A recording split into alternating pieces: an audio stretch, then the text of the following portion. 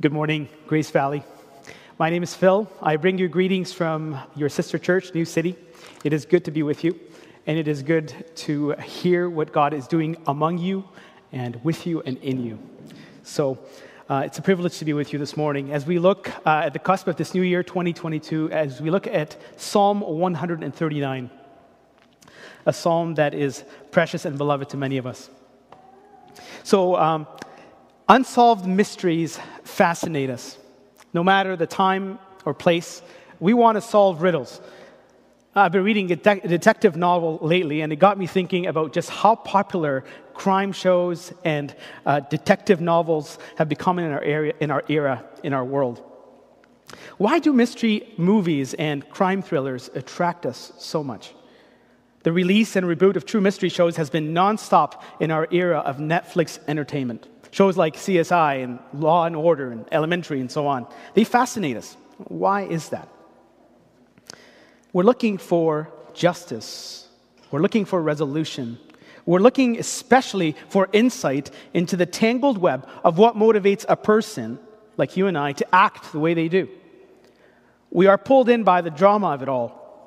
What goes on inside the deepest recesses of a person's heart and mind, sometimes with tragic consequences, not just in this life, but in the next. My question to us this morning is, what could be a deeper mystery than the human heart? In Psalm 139, David recognizes this with awestruck wonder, but also, as we will see, with a tinge of frustration, even wanting to hide from God.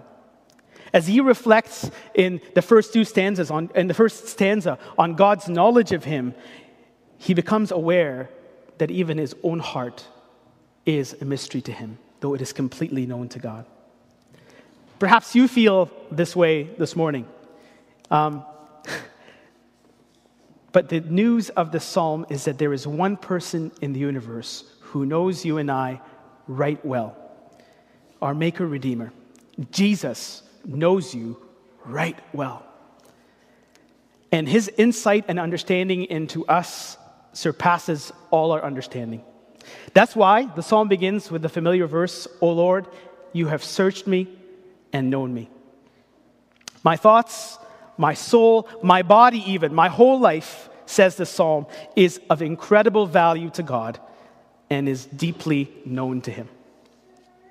This is a beloved psalm for many of us, but I think sometimes it is possible to come away with it, partly because it's been familiar to us and sentimentalized on, Hallmark birthday cards and on mugs and T-shirts. It's possible to come away thinking that this psalm is about us.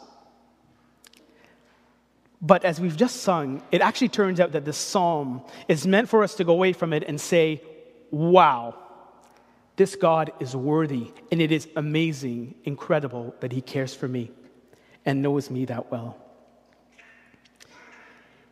It turns out, in fact, that God is the detective pursuing our hearts. He is the one who has been attentive to the details of our lives and aware of our secrets and our innermost thoughts and habits more than we might think. He is the Sherlock Holmes, if you will, who is after us. He holds the greatest insight. And that's why in verse 6, David says, "Such knowledge is too wonderful for me." And as we stand on the cusp of 2022, I would like for us to just look at this carefully and see what the Lord is saying to us. The psalm divides itself neatly into 4 stanzas. We'll begin in the first stanza, verses 1 to 6. I invite you to have your Bibles open or the app, if you have a Bible app with you, and just follow along with me as we take our clues from the text. The first thing is, my thoughts matter to the all-seeing God.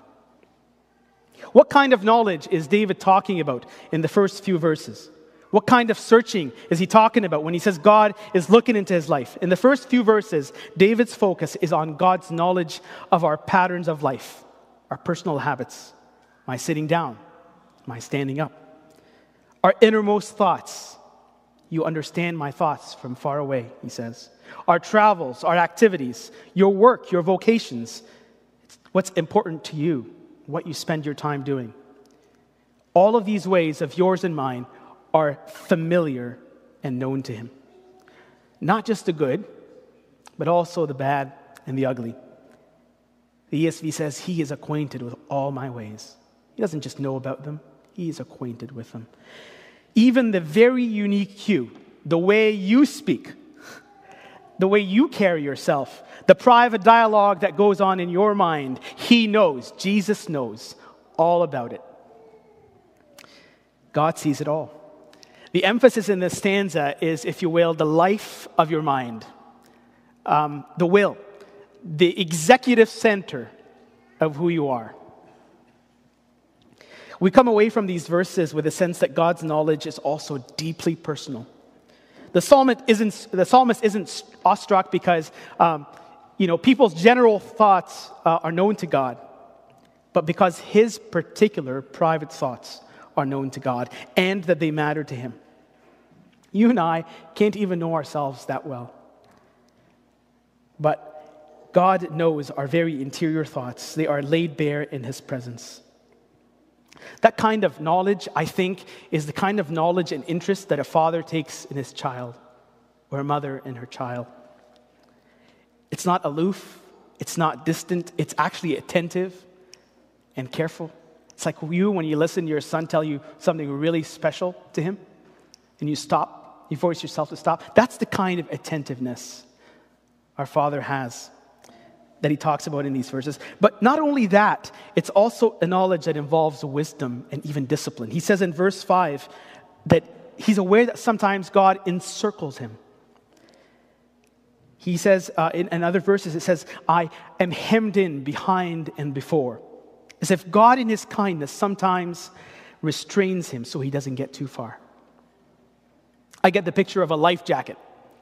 You know, you're kind of snug. I see my little children in the summer, they're snug in their life jacket, but it's there to protect them. I get that picture of what the Lord is doing when He squeezes us in for our protection.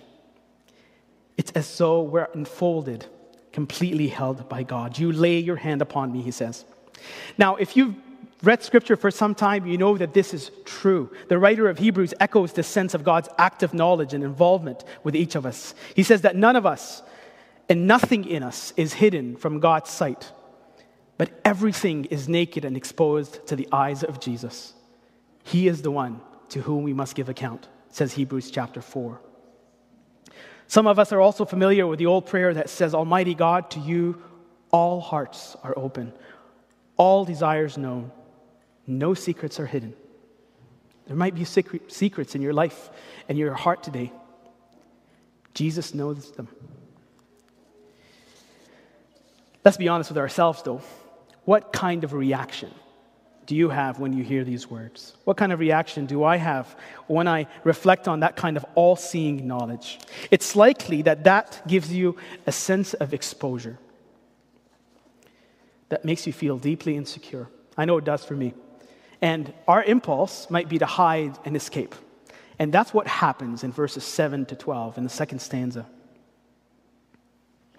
He talks about escaping from God's Spirit.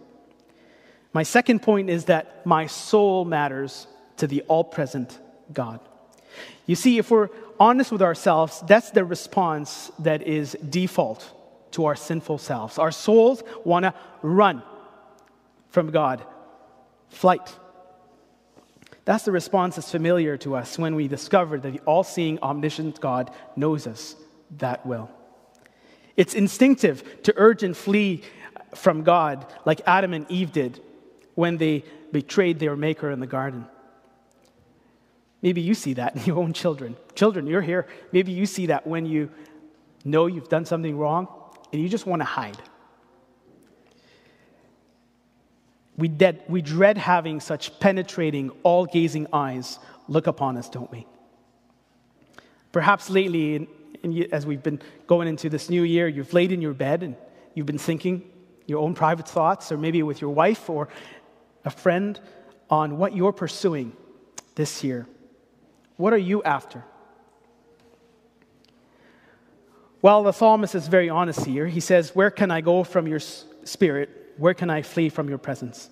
And commentators agree that he's not just being rhetorical and dramatic here to emphasize God's omnipresence. No, this stanza is about how we're reacting. And David says that wherever he might flee, he realizes that God would be there with him. Even in the highest height, the deepest depth, the farthest you can go, east or west, literally to the end of the sea, literally in the Jewish mind, the edge of the world. Wherever you and I go, he is there. He says, God is there. I'm an airline pilot, so I get to appreciate vast distances on a regular basis. And these verses just really catch me. That God, you can't outrun him. He is everywhere.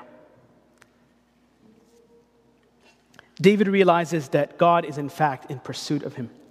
That God created him for this, beckoning, calling him for this, even though he's running away. You might be running away this morning.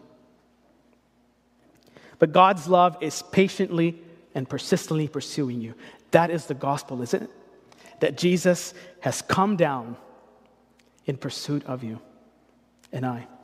We might think that we can stop that persistent voice of truth and kindness and love, drawing us to repentance, the Spirit of the living God addressing us. But friend, you can't outrun him. Jonah tried and he couldn't. I couldn't. Derek Kidner describes this as God's long arm of love. Your soul matters to him, not just your thoughts, but the inner you.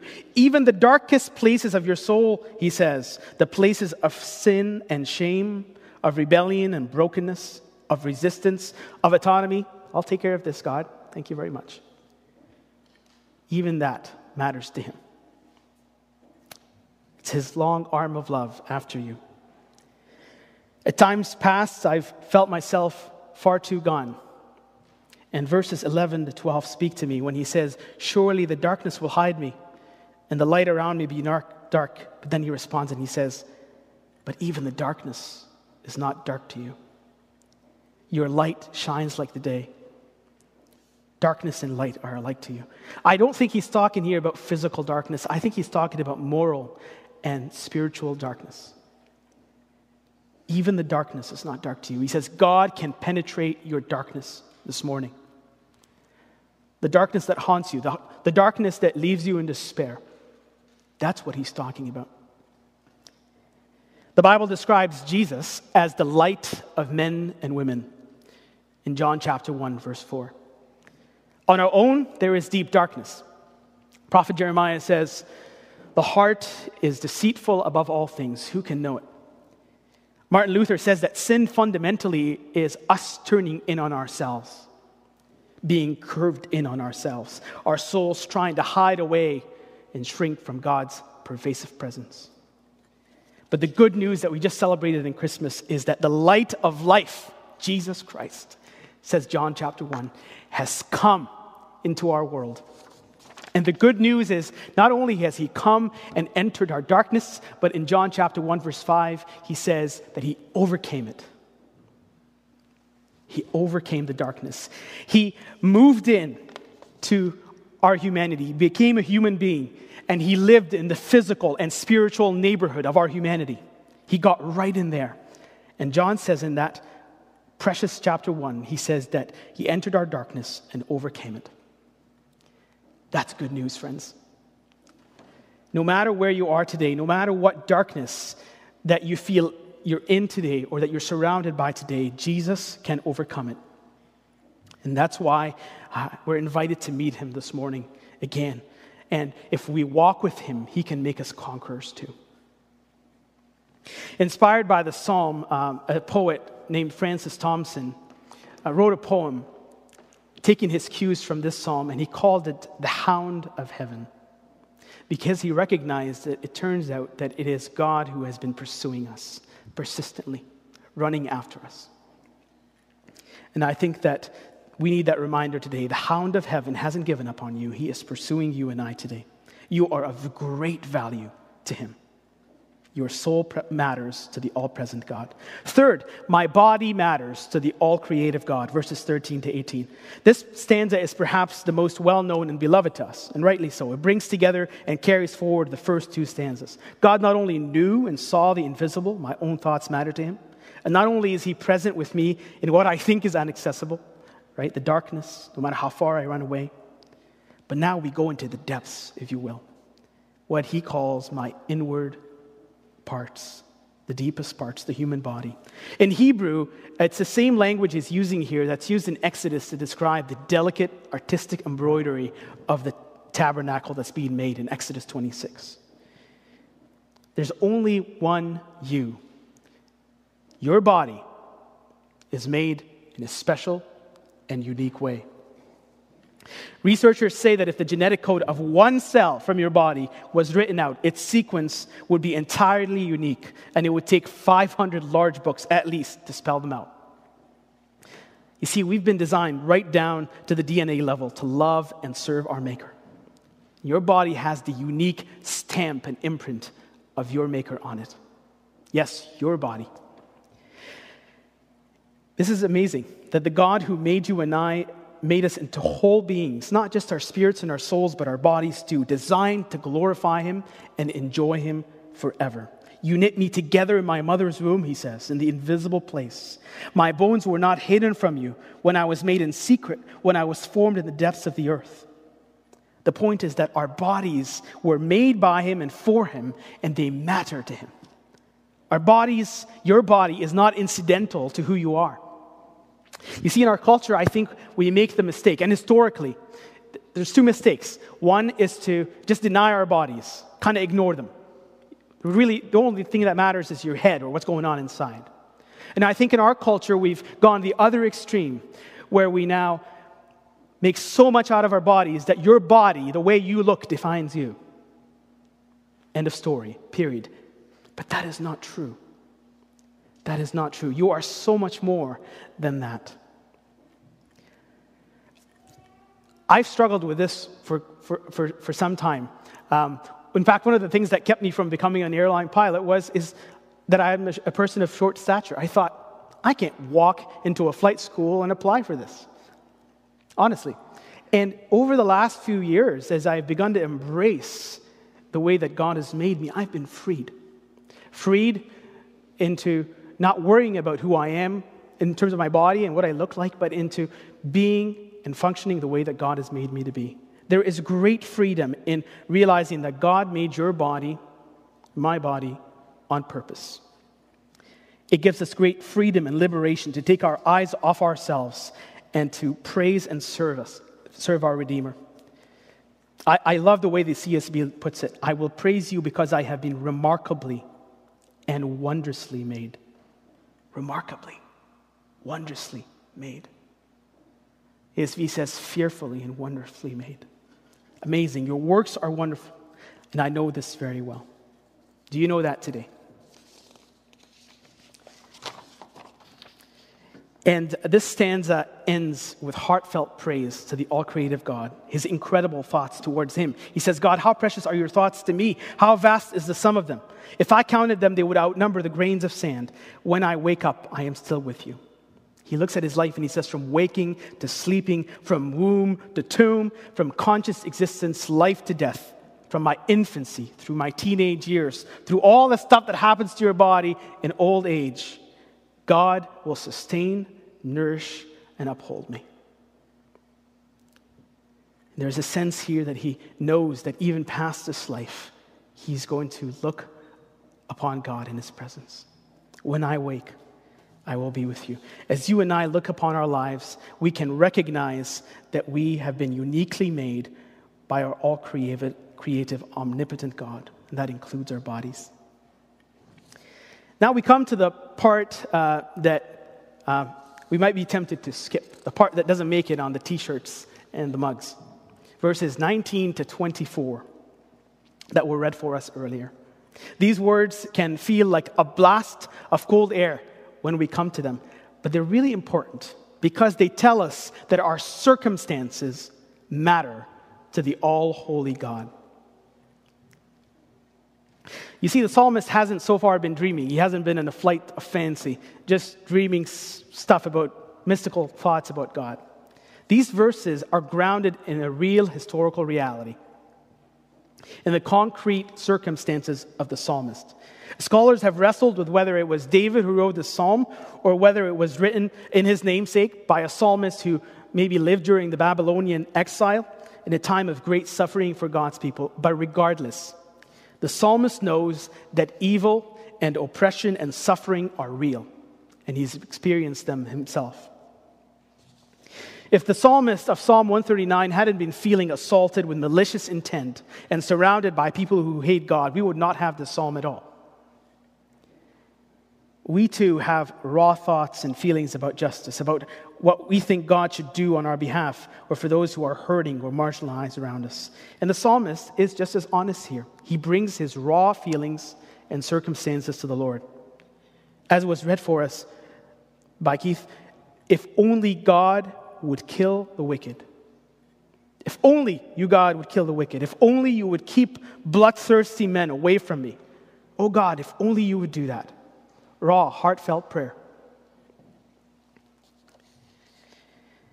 The second thing to recognize is he has taken a personal, costly stance against evil here. The easy thing for him to do would be to cozy up to evil, to adapt himself to a lukewarm spirituality. Why be so serious about God? Or to adapt himself to the culture around him and live in the way of the wicked that's described in Psalm 1. If it was in the time of the Babylonians, he could adapt himself in the time of exile to their beliefs and idols and culture and comforts and forsake his faith in the God who made him and loves him and pursues him. Instead, he is jealous for God and his honor, isn't he? We get that sense from these verses. These verses remind us at the cusp of a new year that worldliness and spiritual evil are real. They require a response from us that is serious, a response of separation and resistance. A spiritual resistance, but a real resistance. The psalmist is actually amazed at the patience of God in withholding his judgment and his justice over sinners. It's what the psalmist hates, the sin that's manifested in real persons that ruins and hurts people's lives. That's what he hates. That's what Psalm 1, if you remember, at the very beginning of the Psalter is about, right? He is saying no to walking in the way of wicked people and yes to walking in the way of the Lord. And David is bringing those circumstances to God in prayer. Will you do that this morning? What's on your mind? What's weighing heavily on you? He brings that, the circumstances, and he realizes that that matters to his holy God. And he just brings that to prayer, in prayer to God. You don't need to come with all your ducks in a row this morning. You can come with God's people. You can come like the psalmist with raw, sometimes ugly emotions and bring them to him. And this all lands us in the final two beautiful verses of 23 and 24. He didn't start Psalm 139 with these two verses. Remember? At the beginning of the psalm, he just confessed his awareness that God knows his thoughts. Oh Lord, you have searched me and known me. That God has been present in his life. But look where he lands at the end. He turns this into prayer. He turns this into prayer. He says, search me, O God, and know my heart. Test me and know my concerns. Perhaps when he came to these last two verses, he was reminded of his own sinfulness and vulnerability and his need for God's holiness to cleanse and purify him. And so he prays one of the most important and marvelous prayers of the Bible. Maybe it's a prayer you and I can learn to pray this year. Maybe even on a daily basis. Search me, O God, search me, Jesus, and know my heart. Test me and know my concerns. See if there is any offensive way in me and lead me into the everlasting way. What he is really saying, and what we should also say, is that God, I don't want just head knowledge about you. Lord, you have searched me and known me. I want you to go through my life with a fine-tooth comb. I trust you, and I know that by your mercy you can cleanse me and wash me and clean me from all my iniquities. Doesn't he say in 1 John that Jesus is faithful and just to forgive us all our unrighteousness, to cleanse us from all unrighteousness, and to forgive us all our sins? He says, come, you know my innermost self, my anxious thoughts, my concerns, my circumstances, what I'm going through right now. I want you to expose in me, in your mercy, the dark areas of my life, the offensive ways that are in me. Heal me, Lord. Heal me. Lead me in the way of Jesus, the ancient way, the everlasting way. Lead me home. That's his prayer. Perhaps you're a Christian today, but you realize that you haven't fully opened yourself in all these years to Jesus. Maybe you've prayed some of these prayers, but really deep down, you haven't really opened yourself up. You haven't really confided to him with your anxious thoughts and concerns. You haven't allowed his light to shine in your darkness. Do you know Jesus is better at saving than you are at sinning? Jesus is able to conquer the darkness. Come and just open yourself up to him this morning. Pray this prayer today. God, I want you to know my heart. One writer, in reflecting on this psalm, says, there is much in us that remains unevangelized. There are areas in our lives, even if you've been walking with the Lord for years, there are areas in the Lord that have not been evangelized. The gospel hasn't gotten in there. The good news of Jesus has not gotten in there and transformed you. Make this the year that you go deeper with Jesus, that you go farther up and further in with him. My wife shared this quote with me yesterday as I was reflecting on this passage. I came across her social media stream, and I thought I would share it with you. In this time where people make resolutions for the new year, instead of resolving to do better, be smaller, eat cleaner, or work harder, resolve to know that you are known. You are loved by the God of all creation, the God of your salvation, who made your body, ordered your days, gave you seasons, and sees your hopes for 2022. If this is the first time you pray such a prayer, you can only pray this prayer this morning through Jesus Christ. Nobody else can know you this way, and nobody can open the way for you and shine his light in your life the way Jesus can. So if you don't know him yet, you can only pray this prayer this morning by coming to Jesus. Otherwise, it doesn't make sense. It's impossible. So if you don't know Jesus this morning, come and pray this deepest of prayers, this most transforming of prayers. Ask somebody today and say, I want to meet Jesus, who knows me so well. Who else can search your heart, which is even a mystery to yourself? But Jesus Christ, who is God, is greater than our hearts. Let's come to him in prayer. Lord, we thank you so much that you know us so well. We thank you that as we read the psalm, we come away with hope, not with despair. We thank you that, Jesus, you are able to save sinners like us and to rescue us out of darkness, that you transfer us from the domain of darkness into the kingdom of light. Would you come today and give us hope? Give us faith in a world where there is so much darkness and despair that tries to get into our souls. And give us the hope of Jesus Christ.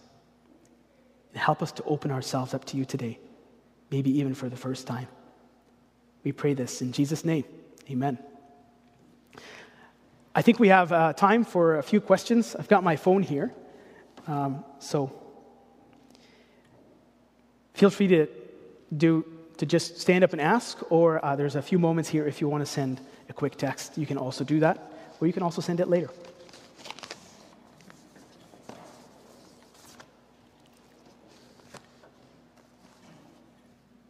All right, thanks for having me. Oh, there's one here. Go ahead. When I read verse 24, kind of in light of 19 to 22, he says, see if there's any offensive way in me. But clearly in 19 to 22, he talks about his hatred for a fellow man. So is he blind to the fact that that is even something that's wrong? Or, because I know clearly we're not supposed to emulate 19 to 22. Yeah. But just a really wrong prayer. Yeah. Yeah, I think he is most concerned with the sin that... Sure, yeah, I'll repeat the question. So in verse 19, you're saying that he is obviously committing a sin. That his prayer is expressing hatred towards somebody made in God's image. Is that pretty much what you're saying? And so maybe that's a thing that he needs to ask God for forgiveness for. And that's what he does when he says, search me. Oh God, know my heart. I don't want us to be too quick to dismiss the hatred in those verses. I know it's very strong, very offensive language to our modern ears, but I think that there is a place for a God-centered hatred of sin. A kind of jealousy for the Lord and a kind of understanding of spiritual warfare, a kind of understanding of the reality of evil and suffering in our world that doesn't direct that hatred towards the sinner, but towards the sin. I think of Paul's words in one of his letters where he says that the weapons of our warfare are not earthly, but are spiritual, to fight the powers and the principalities. That's what comes to mind when I read these verses, that there is a good kind of, a healthy kind of spirit-led gut hatred towards sin. And I think sometimes in our modern world, it's actually easy to dismiss that, even as Christians. But I think holiness would require us to really reckon with evil, the evil in our own lives, but also the evil that's out there, and not hate people. I don't think that's the message we're supposed to take away, but to hate the sin that destroys so much. I hope that helps.